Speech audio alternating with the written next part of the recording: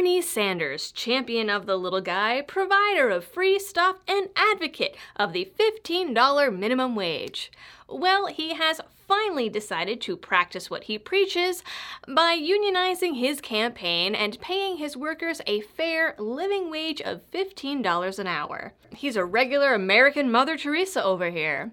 Except, wait, no, Bernie!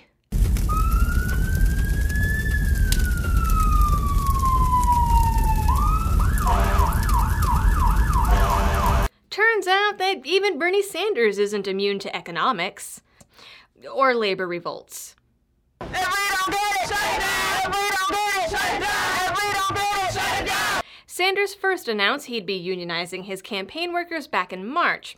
At the time, the Campaign Workers Guild raised some concerns about the pledge, but altogether the organization was supportive of the first ever presidential campaign to unionize. Much rhetoric, such wow. It was all peaches and cream until earlier this month when, whoopsie, the Washington Post reports that the union rose up and complained that Bernie wasn't paying them enough to meet the standards he calls for on a federal level in all his pretty campaign speeches.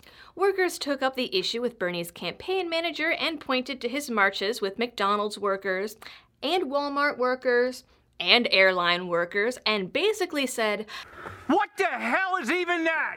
According to the Post, internal documents reveal that the conflict dates back to May, meaning that the union existed for a solid 2 months, tops, before turning on Bernie and pointing out his hypocrisy. Meanwhile, Bernie kept touting how awesome and effective his union was, and his campaign released a statement that, sure, workers might be mad about their wages, but their wages are competitive with all the other campaigns. In other words, number one, distract and deflect, and number two, they were already getting paid their fair market value for their work, but of course that wasn't enough, because being a campaign worker should be able to be a career that you can raise a family on, or something. The union responded with a draft letter stating that they cannot be expected to build the largest grassroots organizing program in American history while making poverty wages. Given our campaign's commitment to fighting for a living wage of at least $15 an hour, we believe it is only fair that the campaign would carry through this commitment to its own field team. Is their work of making phone calls and stuffing envelopes and sticking signs on people's lawns worth $15 an hour? Probably not. I'd even argue that if you're joining a campaign, you should be doing it for your belief in the candidate and their vision rather than the money. But they've got a good point. Bernie, like most politicians, and most socialists especially, was not doing too hot at practicing what he preached.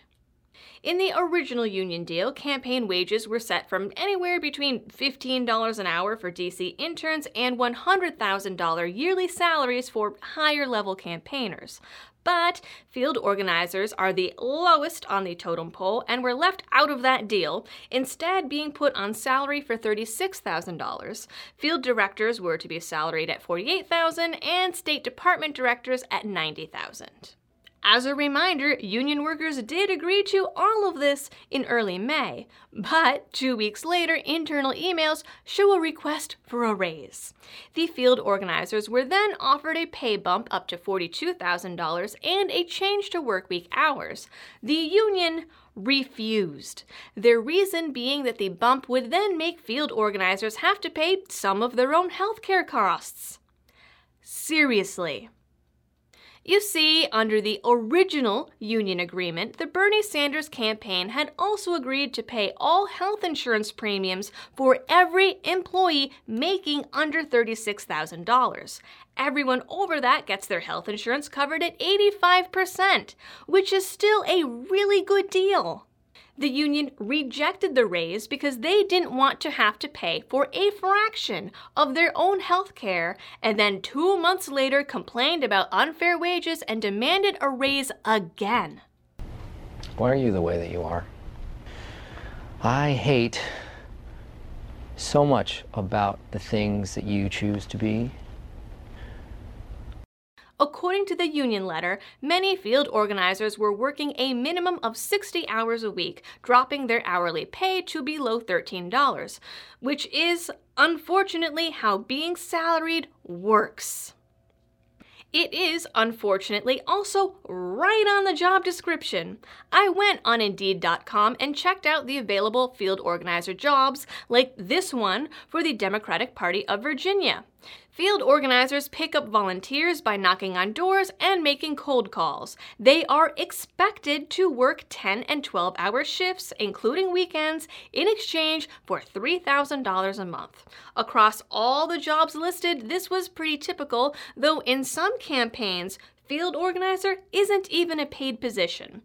I'm looking at you, Andrew Yang.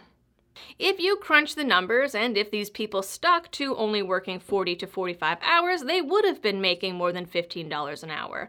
But because they're young and it's the lowest possible job on the campaign trail, and because they apparently didn't read their job descriptions or their contracts, it left them in a position where many field staffers are barely managing to survive financially, which is severely impacting our team's productivity and morale. The letter also stated that, as a result, some people had already left the job, which was the correct answer. Other workers sent personal messages to the campaign claiming they were having to get payday loans to survive or were going hungry. I declare bankruptcy!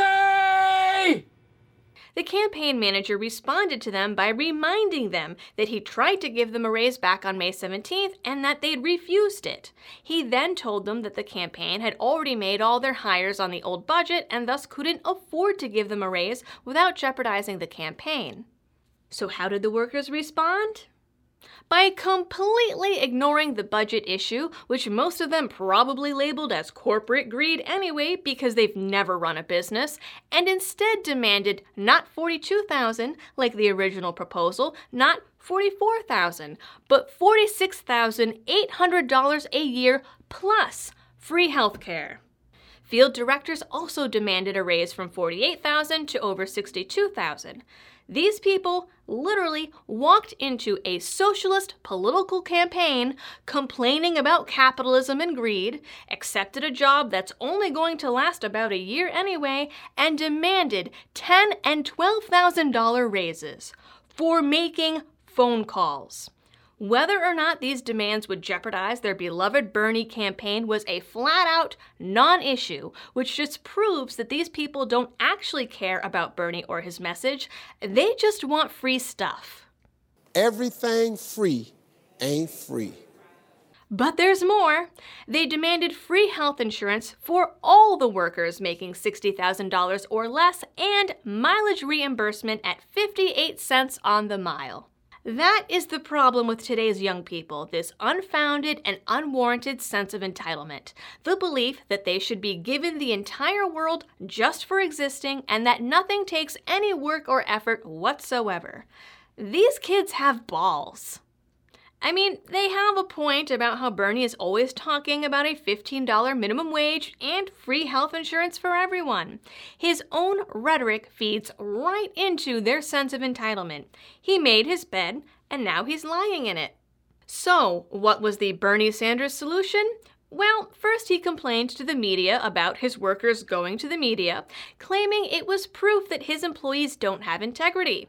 Then he went with the same solution of business owners everywhere whenever there's a raise in the minimum wage. He cut hours. You don't say! Or, as his Bernie bros like to put it, he succumbed to corporate greed and proved he's nothing but a bourgeois CEO capitalist pig. Or whatever buzzwords the hipsters are using these days. On July 19th, Bernie announced that field organizers would be limited to 42 or 43 hours a week, putting them at the magical sweet spot of $15 an hour, which is more than my first therapist job after grad school and more than some EMTs. Again, for knocking on doors and making phone calls. Penny! Penny! Benny! But then, on July 22nd, the union held a vote and passed a $6,000 pay raise for field organizers as well as continuation of their free health insurance. They conceded another change to work hours, putting them back at a 6-day, 50-hour work week, but which still puts them at $16 an hour. Bernie's gaggle of 20-year-old phone canvassers are now paid more than a Dunkin' Donuts manager in Boston. They are paid more than assistant general managers at some restaurant chains. They make more than the licensed nurses that work in doctors' offices. They make more than a lot of people when you consider the free health insurance. And they're still complaining about it. Also, on July 22nd, it came out that Bernie had been hit by a labor complaint.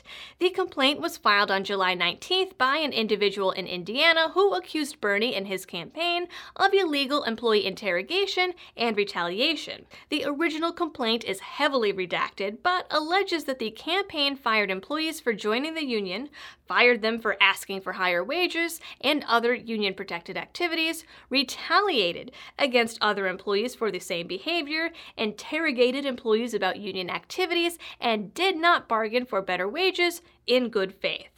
This part of the complaint lists 5 other issues: that the campaign changed blackout days, told workers that they were at will despite the collective bargaining agreement, that some employees were promised housing while others weren't, which is a whole other problem with the free stuff train, were promised a 5-day work week, and didn't give all of the employees a union enrollment form.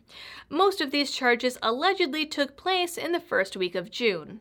This isn't great stuff by any means. There are rules against what the campaign is doing, but these people did sign a contract and then try to go back on it and change it and flat out ignore it only 2 weeks later. That wouldn't work at any other job. In fact, that's how you get fired at any other job. You don't get to accept a position and then 2 weeks later waltz in and demand a new job description and pay scale. That's not how the real world works. And not for nothing, that complaint about not getting free housing, well, according to a copy of the collective bargaining agreement obtained by the Washington Post, there is no promise of free housing. There's a provision to cover a portion of relocation expenses, but not housing. Another complaint against the union itself, United Food and Commercial Workers 400, was filed on the 25th. This one alleges that the union restrained employee rights by refusing to process a grievance. Both are now being investigated on a federal level. I think that what's really happening here is that 1, Bernie proved that he can't even run a campaign up to his ideals, let alone a whole country, and 2, all these socialist Bernie bro hopefuls signed on for free stuff and learned the hard lesson that things don't work that way.